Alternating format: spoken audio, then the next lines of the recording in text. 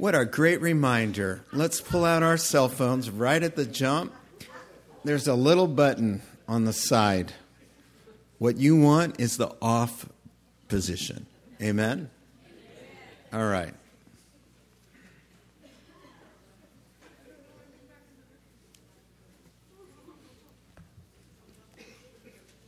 Numbers 26.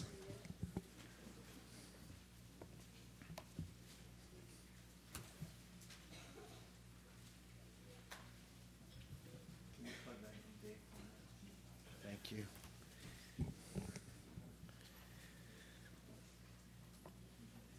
Now, Father, as we bow our hearts and change gears, focus on your word, your living word that brings life. May we have, as Jesus taught us, ears to hear and hearts that understand. In Christ's name, amen. Well, last April, as many of you would remember, the United States conducted its census. Every person in every household was counted. And here's the official reason why we do that.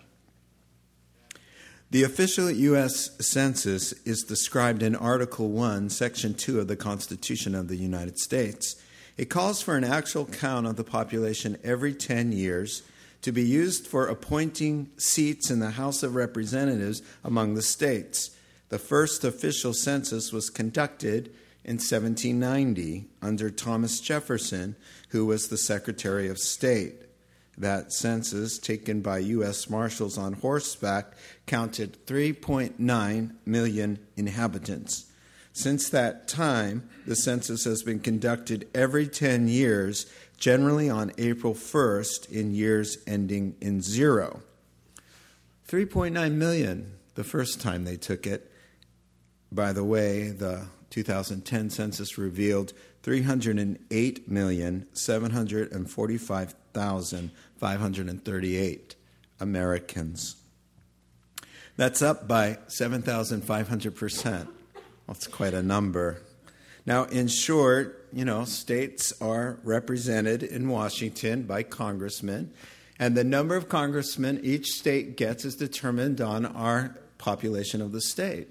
And there are limits for that, and all the homeschooled kids are nodding their heads in agreement because they are the only ones who really know what I'm talking about, I think. Well, it's fresh in their minds, shall I say. Well, Israel has just had a second census in 40 years, and it wasn't ordered by Uncle Sam. It was ordered by Father God. And here are the stats here. The chart. Wrong one. There we go. 12 tribes. Levi doesn't get counted, and we're going to talk about that tonight.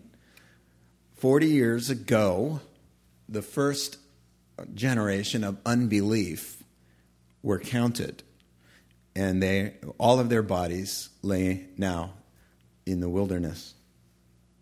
Now, this chapter, Numbers 26, as we've been talking about, has been the official start of a new generation. The old is gone, the new has come, and this generation will inhabit the promised land. And you see the net gains or minuses there.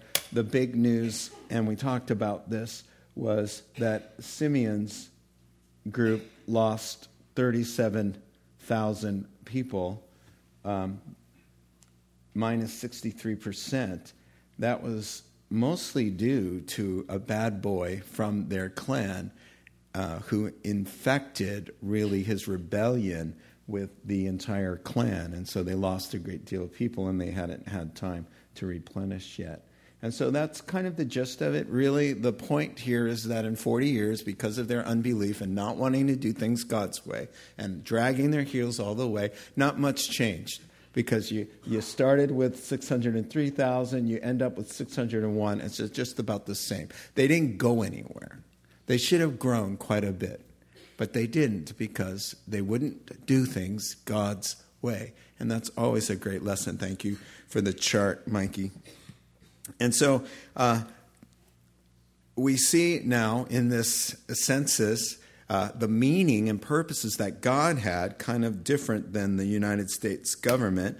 Really, the purpose of God wanting to number the people, where we get the name of the book of Numbers, because he numbers them twice. The number one theme, remember, it's a militaristic theme. It's because God's people are needing to fight. It is a promised land. It is a gift, but they're going to have to fight their way. And every person of God, every person of faith will have a fight. And we talked about this last week, a fight with our own sinful nature, our fight with spiritual warfare, and our fight in this world that does not receive Christ and has rejected God's way. The other thing that the census revealed to us is that individuals count and everybody has a God-given role. And in the church, Paul the Apostle writes under God's inspiration, telling us that we all have a part, we all have a gift, we all contribute, we all matter to God. We form like one body, many members. But most significantly, and we're going to pick up here tonight, is the point of the numbering really for this new generation has to do with matters of inheritance. These are the folks that are going to inherit the land. They're on the brink of crossing the Jordan River. When they cross the Jordan River, they're in Israel proper, and they're going to divvy up the land, their inheritance. The point of having the census is to divvy up the land according to the tribes. And the major emphasis is on equity and fairness. The larger tribes will receive larger portion of inheritance and so on. And so we're going to take a look at that. Now, essentially, the map that you've already previewed, and it'll go up now, these folks descended from basically 12 men, the 12 sons of Jacob, who had a name change to Israel. That is why the Jews are called the children of Israel, after their progenitor, Jacob, who had a name change to Israel. Those 12 boys are given an inheritance, those descendants in little clans. So everybody with the last name of Reuben, and that comes from Reuben, that clan all got an inheritance, and they lived together. You could think of it as, here's the nation, and there are going to be 12 states, one for each clan of you. And the way that we're going to divide this up is, first we're going to count you and number you so we know who you are and how big your clan is. And we're going to portion your inheritance by looking at some of the information in this census. And so that's really, it's very interesting. And Joshua, where we're going next, is really entering the land and divvying up the inheritance. And we will find that some of the clans were not satisfied with the small amount that they had, and they fought and prayed and for more, and they became more. So you'll look at this and go, well, according to the numbers and according to God's methods, they should be not as large as they are. But you will find in our study coming that as their faith, so too their inheritance. They wanted more, and God was okay with that. And so he gave them more than what they had originally had in place. Let's pick up in verse 51. Thanks for that. The total number of men of Israel was 601,730. So verse 51, Numbers 26.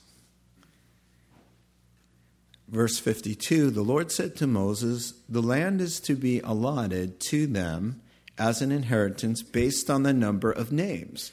So there we have his purpose, one of his purposes for numbering them. To a larger group, give a larger inheritance, and to a smaller group, a smaller one. Each is to receive its inheritance according to the number of those listed. Be sure that the land is distributed by lot. We talked about that last week. What each group inherits will be according to the names for its ancestral tribe. each inheritance is to be distributed by lot among the larger and smaller groups. So we're going to park there for a while. I mentioned to you that 12 times inheritance and inherit is mentioned in this chapter. And I really feel that I need to park a little bit here and talk about what it means to inherit the promised land and what that means for Christians today to inherit a promised land, because we are all heirs and we have a promise and we are going to a place called the promised land in the scriptures. Of course, that would be heaven for us. Now, it's interesting, how they're going to use this information to appropriate the land. It's not like Far Away, the movie Far Away, where they just, in the West, they had a line and they had everybody line up on their horses. And if you've seen the movie, and then somebody fires a shot and they go bursting off. And then the first one to your little place, you can just kind of stake it for yourself, and you'd get about 600 acres or so. But, there was a lot of chaos.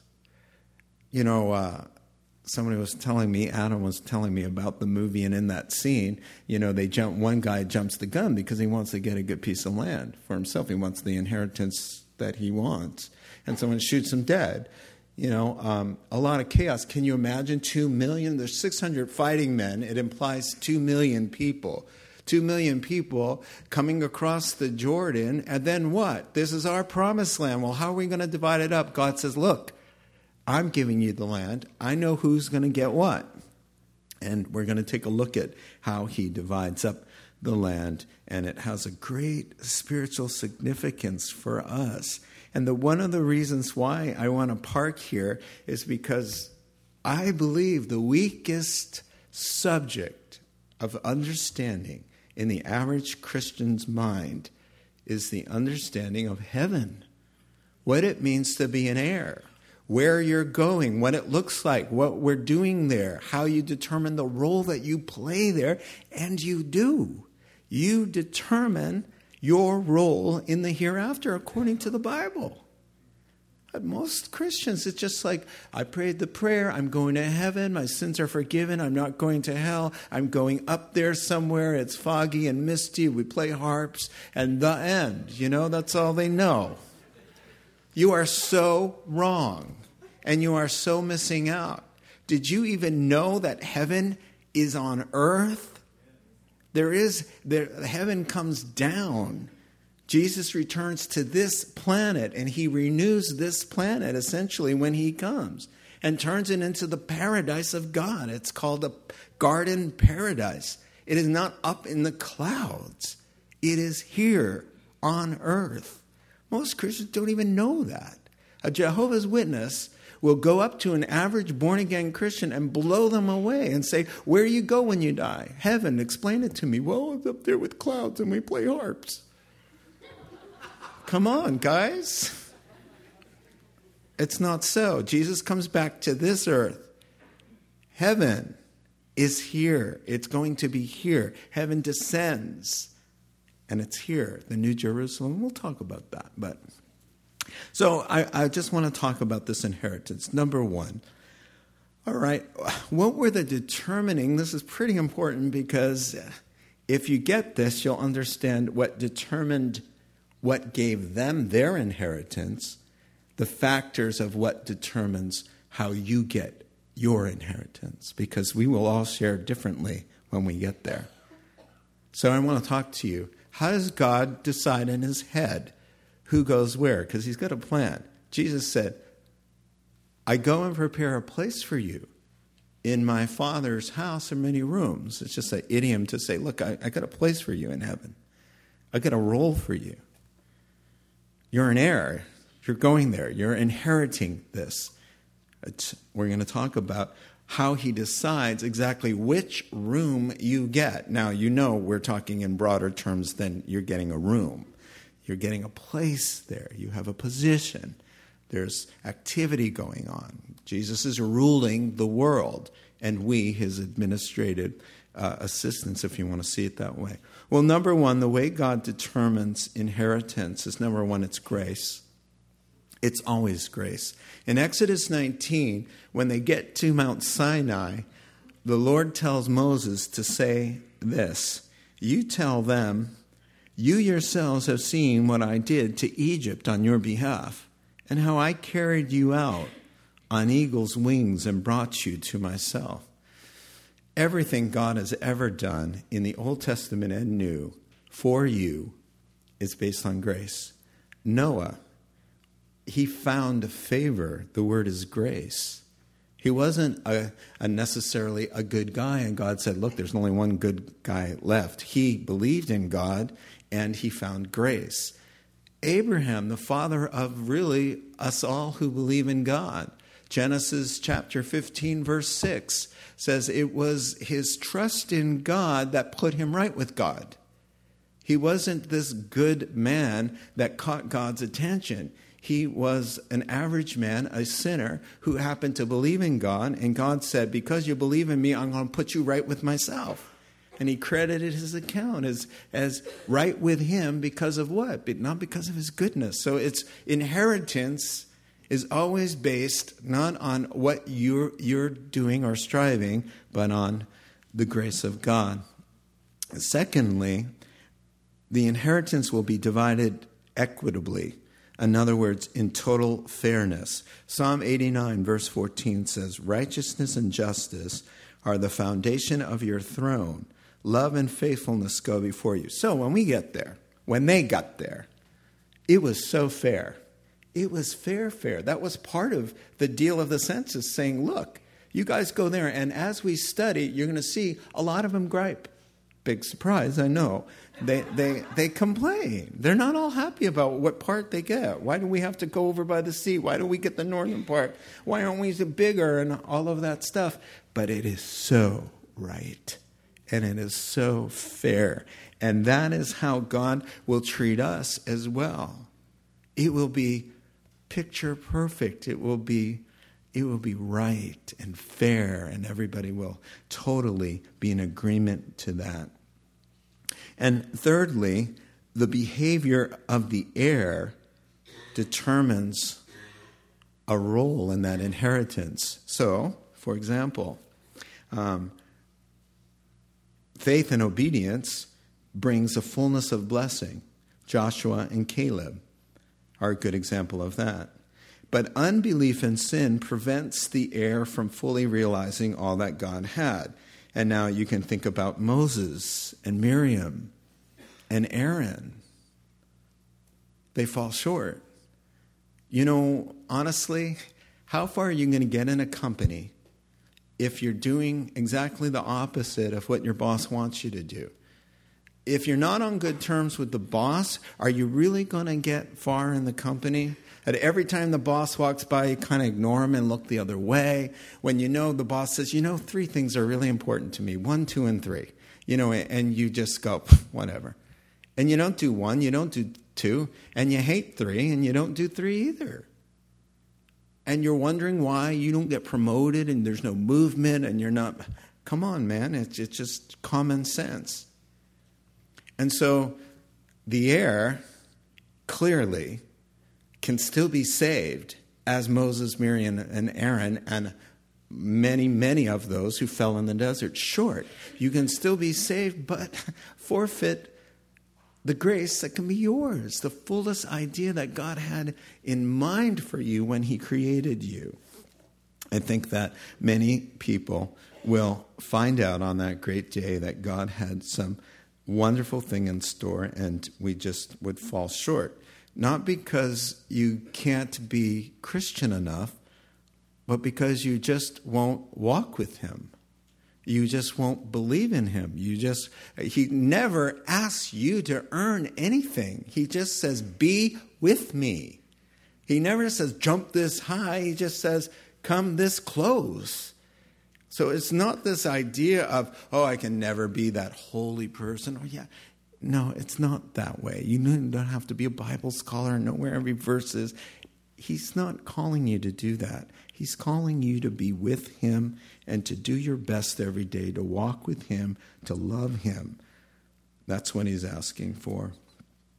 So 3 words, grace, fairness, and performance, is how what God takes into mind in consideration when he's divvying up the inheritance for his people. Now, as I said, we are heirs. Listen to this. Ephesians 3:6. The mystery is that through the gospel, the Gentiles are heirs, non-Jewish people are heirs, together with Israel, members together of one body, and sharers together in the promise of Christ Jesus. Here's another verse for you, Galatians 3:29. If you belong to Christ, then you are an heir according to the promise. God has made you heirs. Romans 8:17. Now, if we are children of God, then we are heirs, heirs of God, and co-heirs with Christ.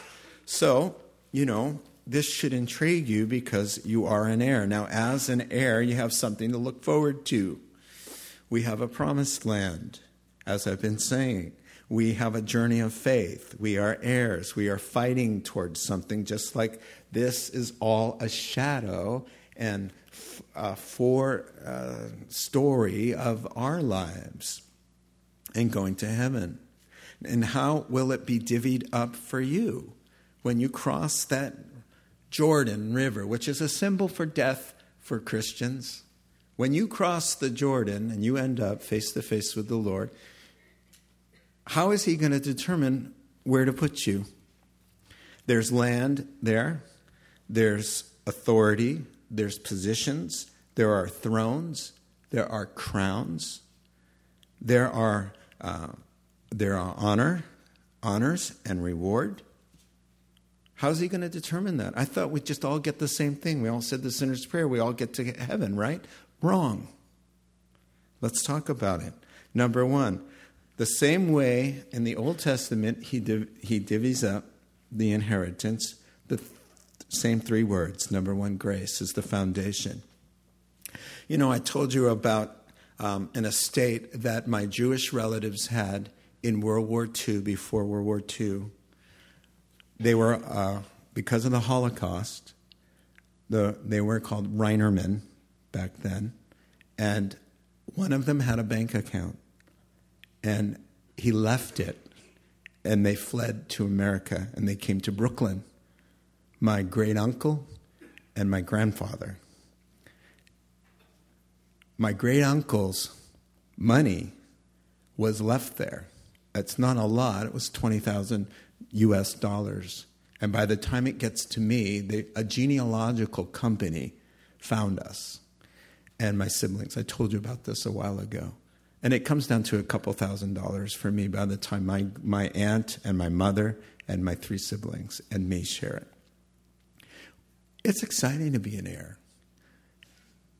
But it's grace. I didn't do anything to earn that. I had nothing to do with that.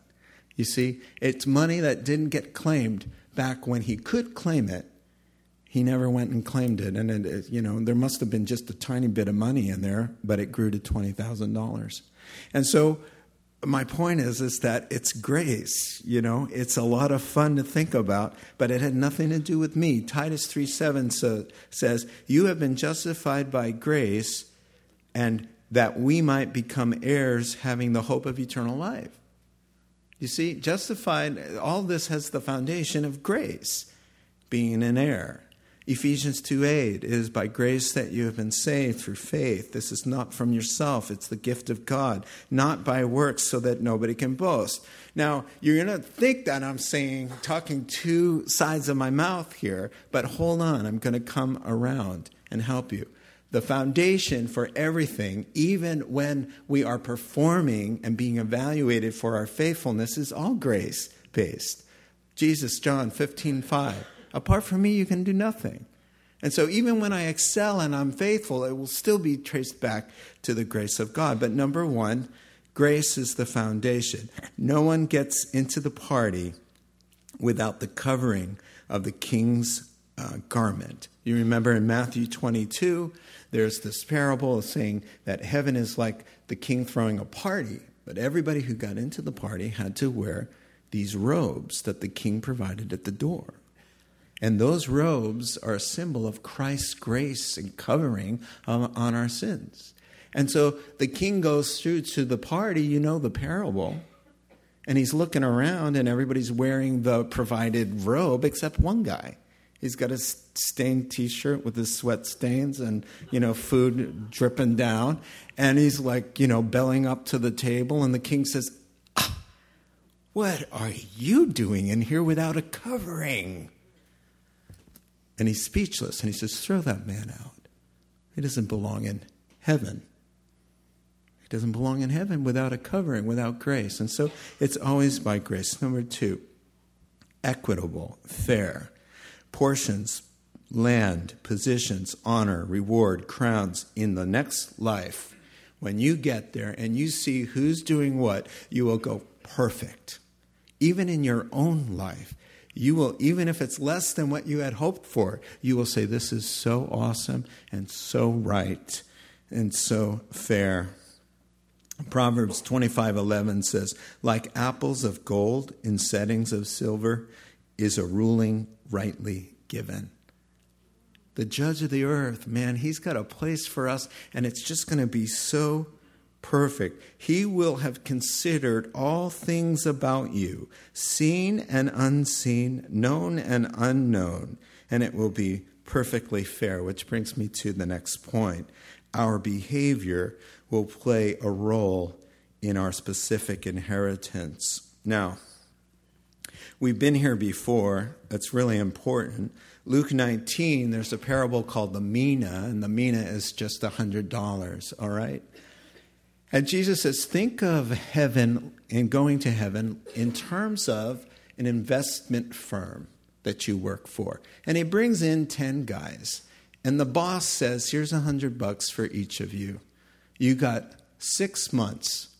Invest this $100, and then I'm going to call you in. Well, the buzzer goes off. 6 months is gone. And the first guy comes in and says, sir, your $100, I got 10 times that. And he says, you know what? You're going to be promoted to 10 cities, 10 states, 10 regions. You're going to get 10 offices to oversee. The next guy comes in and says, sir, you gave me $100, but I got 500, 5 times as much. He says, great. You get 5 offices, 5 states to oversee. And then there's a guy that comes in and says, you know what? I don't play your silly games of investment. And the Lord says, bye-bye. Now, he's not a part of this story because he won't be there. Because you either play God's game or you don't, and you don't live. He's given us a life. We use it or lose it. It's not a game. It's not an accident. We weren't just born and popped here. He gave you a life for a purpose, and he wants some return on it. And to show that you spent your very life on you just is an offense to God. Now listen to this. Colossians 3:23, whatever you do, work at it with all your heart, as you're working for the Lord, not for human masters, since you know that you will receive an inheritance from the Lord as a reward. Now, there's no way the Bible ever tells you to work for getting into heaven. That is just a free gift that you can do nothing. You just receive it. But there's this other side of how God will divvy up our inheritance, and it's based on our behavior and our faithfulness. Listen to what Paul says. Whatever you do, work at it with all your heart because you know you're getting a reward. Well, the Bible never says work for anything of your salvation. So, on one hand, it's totally free. And on another hand, we are determining our roles.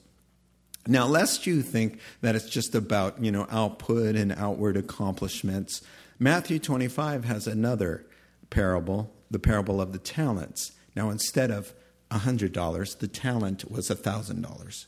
So here's the story he says. One guy gets $5,000. That guy makes $5,000. He says, well done, great job. Wow, you're going to be promoted. It's kind of vague. Number 2, one guy gets 2,000 to start with. Different than the 5,000 guy. One guy got 5,000, he made 5,000. This guy gets 2,000, and according to Matthew 25, he makes 2,000 more. And the Lord says the exact same thing to him as the guy who made 5,000. What does this tell me? The equitable thing. God is considering all things because he did just as much with what he was given. So outwardly, you could look at the 5 and go, oh, 5,000, he's the man. No. The guy with the 2,000 gets the same thing as the guy with the 5 because in this case, he was only given 2. And what he was given, he worked just as faithful and just as hard in his circumstance. Therefore, you will not be able to tell the difference between a 5,000 gain and a 2,000 gain because God is factoring in all of the considerations. What country were you born in? Were you born in Zimbabwe or the United States of America?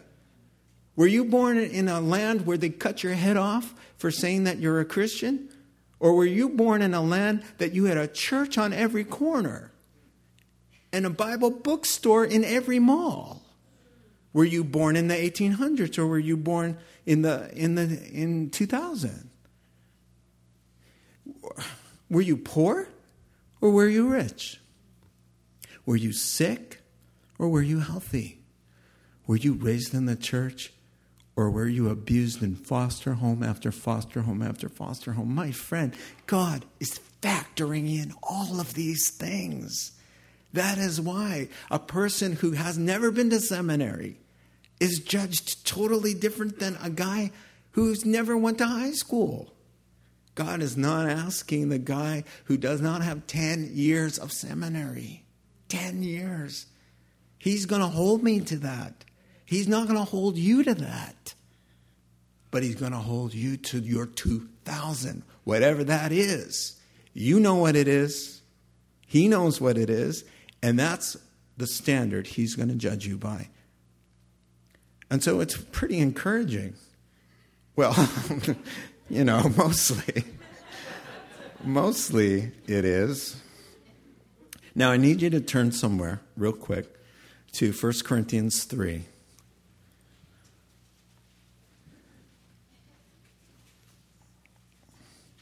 This is kind of an echo in my teaching. I realize that, but it is so important.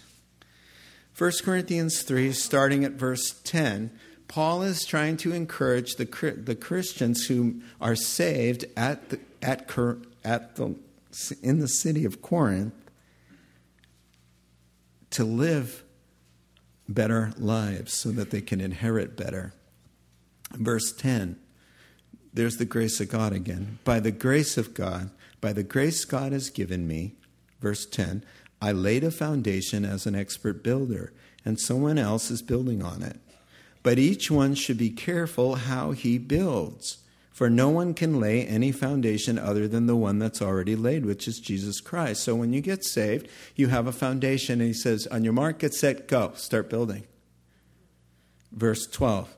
If any man builds on this foundation using gold, silver, costly stones, all the good things, or bad things, wood, hay, or straw, his work will be shown for what it is, because the day, the second coming, when you stand before Jesus Christ, that day will bring it to light. It will be revealed with fire, and the fire will test the quality of each man's work. If what he has built survives, he will receive his reward. If it is burned up, he will suffer loss. He himself will be saved, but only as one escaping through the flames. Now, there you have it. Saved, but suffer loss. What loss? Crowns? Cities? Honor? If I take to heart this verse and put it on my refrigerator and in my car and in my Bible and everywhere I look, I realize that my choices day to day are determining an eternal place where I could lose or I can gain. It makes living life so much more significant in everyday choices, how I respond to what you're saying to me, how I respond with the opportunity. Every day is kind of a blank slate where I can invest and make a difference. Now, it's all by grace. Can I say, yes, we believers all get the basic plan. By grace, we get to go to heaven. But we also will be rewarded according to our faithful performance. Matthew 20, another great parable. The Lord says, think about getting to heaven like this. The owner of the vineyard needs some workers. So he goes out to the marketplace, and he sees a bunch of migrant workers hanging out, which would be us. And he says, hey, I got a job for you. I'll pay you $150. Work in my vineyard. So at 9 o'clock, one guy says, hey, I'll go. And he says, yeah, go ahead out. $150. I'll see you at 6. And then at noon, he sees somebody else standing there and twiddling his thumbs. He says, what's up with you? Why aren't you working? He says, nobody hired me. He goes, I'll hire you. Go out into my field and work. I'll give you $150. So he goes out at noon and he works. And he says, I'll see you at 6. And then at 3 o'clock, he sees somebody hanging out. And he says, hey, you want to work for me? And he says, yeah, sure. He goes, good, I'll pay you what's right. Go out into my vineyard. I'll see you at 6. At 5 o'clock, he sees a dude leaning against the wall. And he says, hey, what's up? He goes, well, nobody hired me today. He goes, I'll hire you. You want to go work for me? Go in my vineyard. I'll pay you what's right. I'll see you at 6. So at 6 o'clock, the boss rolls in. And he says, okay, line up. It's pay time. And he says, let's start with the 5 o'clock guy. And the 5 o'clock guy comes and he says, $150. 3 o'clock guy, $150. The 12 o'clock guy, $150. The 9 a.m. guy, $150. The 6 a.m. guy, $150. They're like, excuse us. However, we've just noticed that you gave the 5 o'clock guy $150. Yeah. You got a problem with that, he says? Is it your money or mine? It's my money, and I'm generous. This is how the thief on the cross can get into paradise, the same paradise the Apostle Paul gets to go into. Because the initial entrance fee is waived. It's grace-based. Where you end up in your role, all things considered, grace, fairness, and performance. Those 3 things will work to where you find yourself on that day looking at the God of the universe into his eyes. He will tell you, according to everything I know about you, according to what you were given, your handicaps and your strengths and your gifts and your calling and your faithfulness, this is what I have for you. And you're in the moment of time where you can change what will come out of his mouth. You have an appointment. You are going. It's just a matter of time. And he will say to you, if you're saved, enter into the joy of the Lord. Here's what I've prepared for you based on the whole picture. This is your inheritance.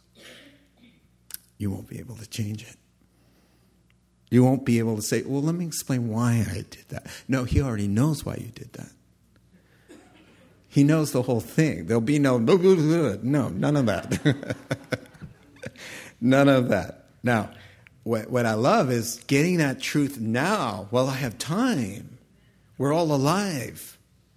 We all have time. We can make some changes. What did it mean when he said, hey, you gave me $100, I got $1,000? What did that look like to a Christian? I've impacted people. I've told many people. I've witnessed to people. I've grown in my character. I've grown in my faith. Listen to the way I talked when I first came to you. Now play the tape. Play the tape 10 years later. Listen to how I talked then. Look at how I prayed when I first had the foundation. Now play the tape. Play the tape. Open the book. Look at how I grew in my prayer time, in my knowledge of you, and my intimacy with you. Look at my giving records. Or don't look at my giving records. Look at how much I gave when I first found you. And every year, Lord, the church increased. The church had more and more needs. And look what I did. Not only with giving, but in giving of my time and my prayers. Look at my praying.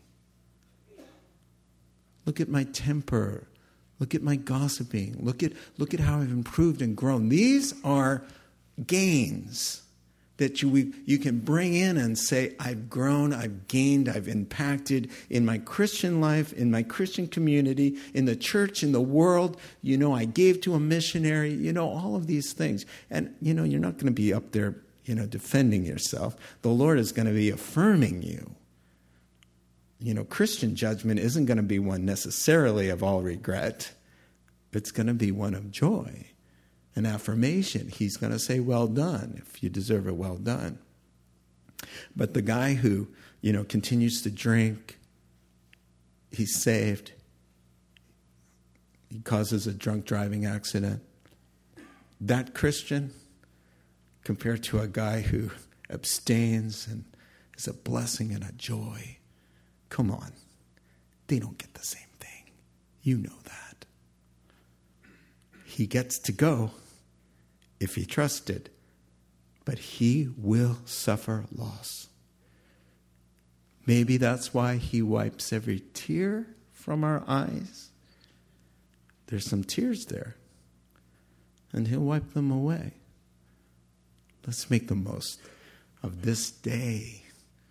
Stop with the excuses. I'm just a kid. I'm just in junior high. I'm just this or I'm just that.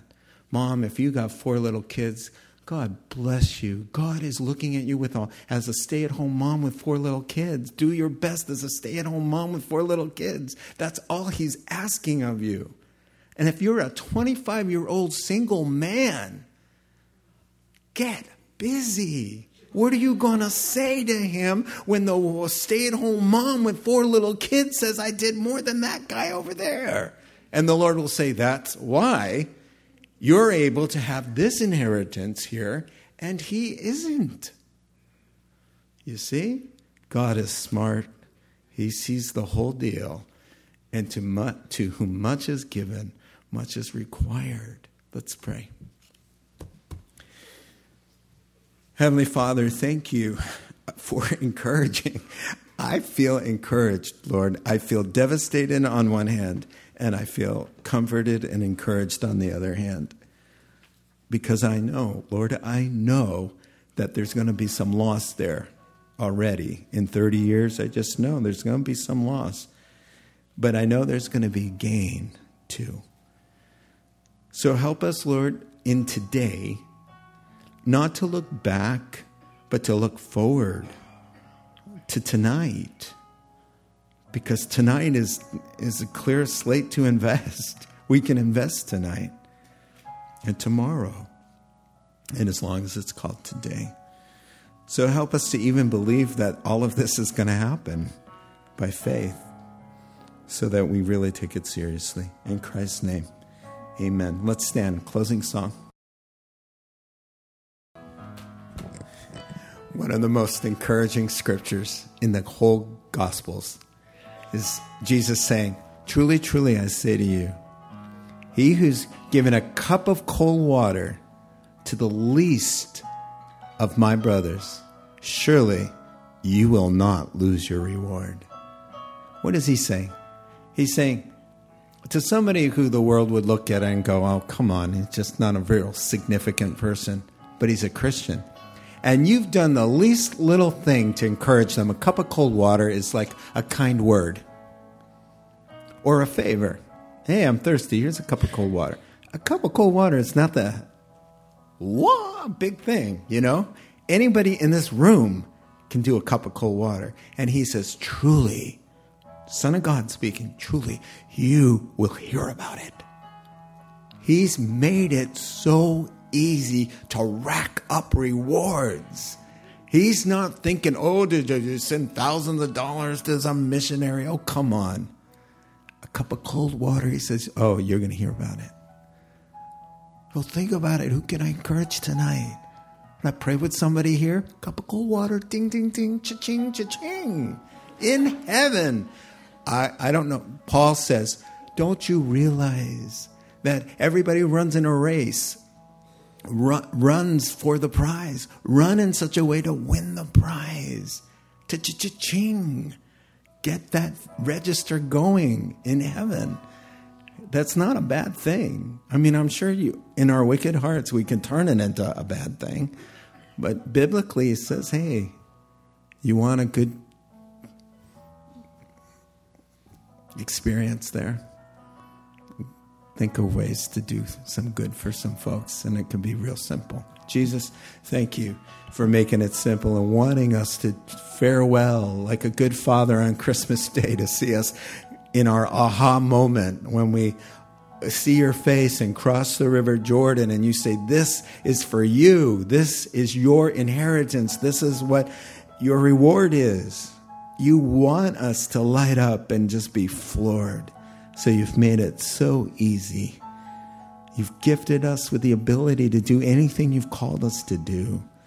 Help us not worry about the things you didn't call us to and didn't gift us for, but what you did give us.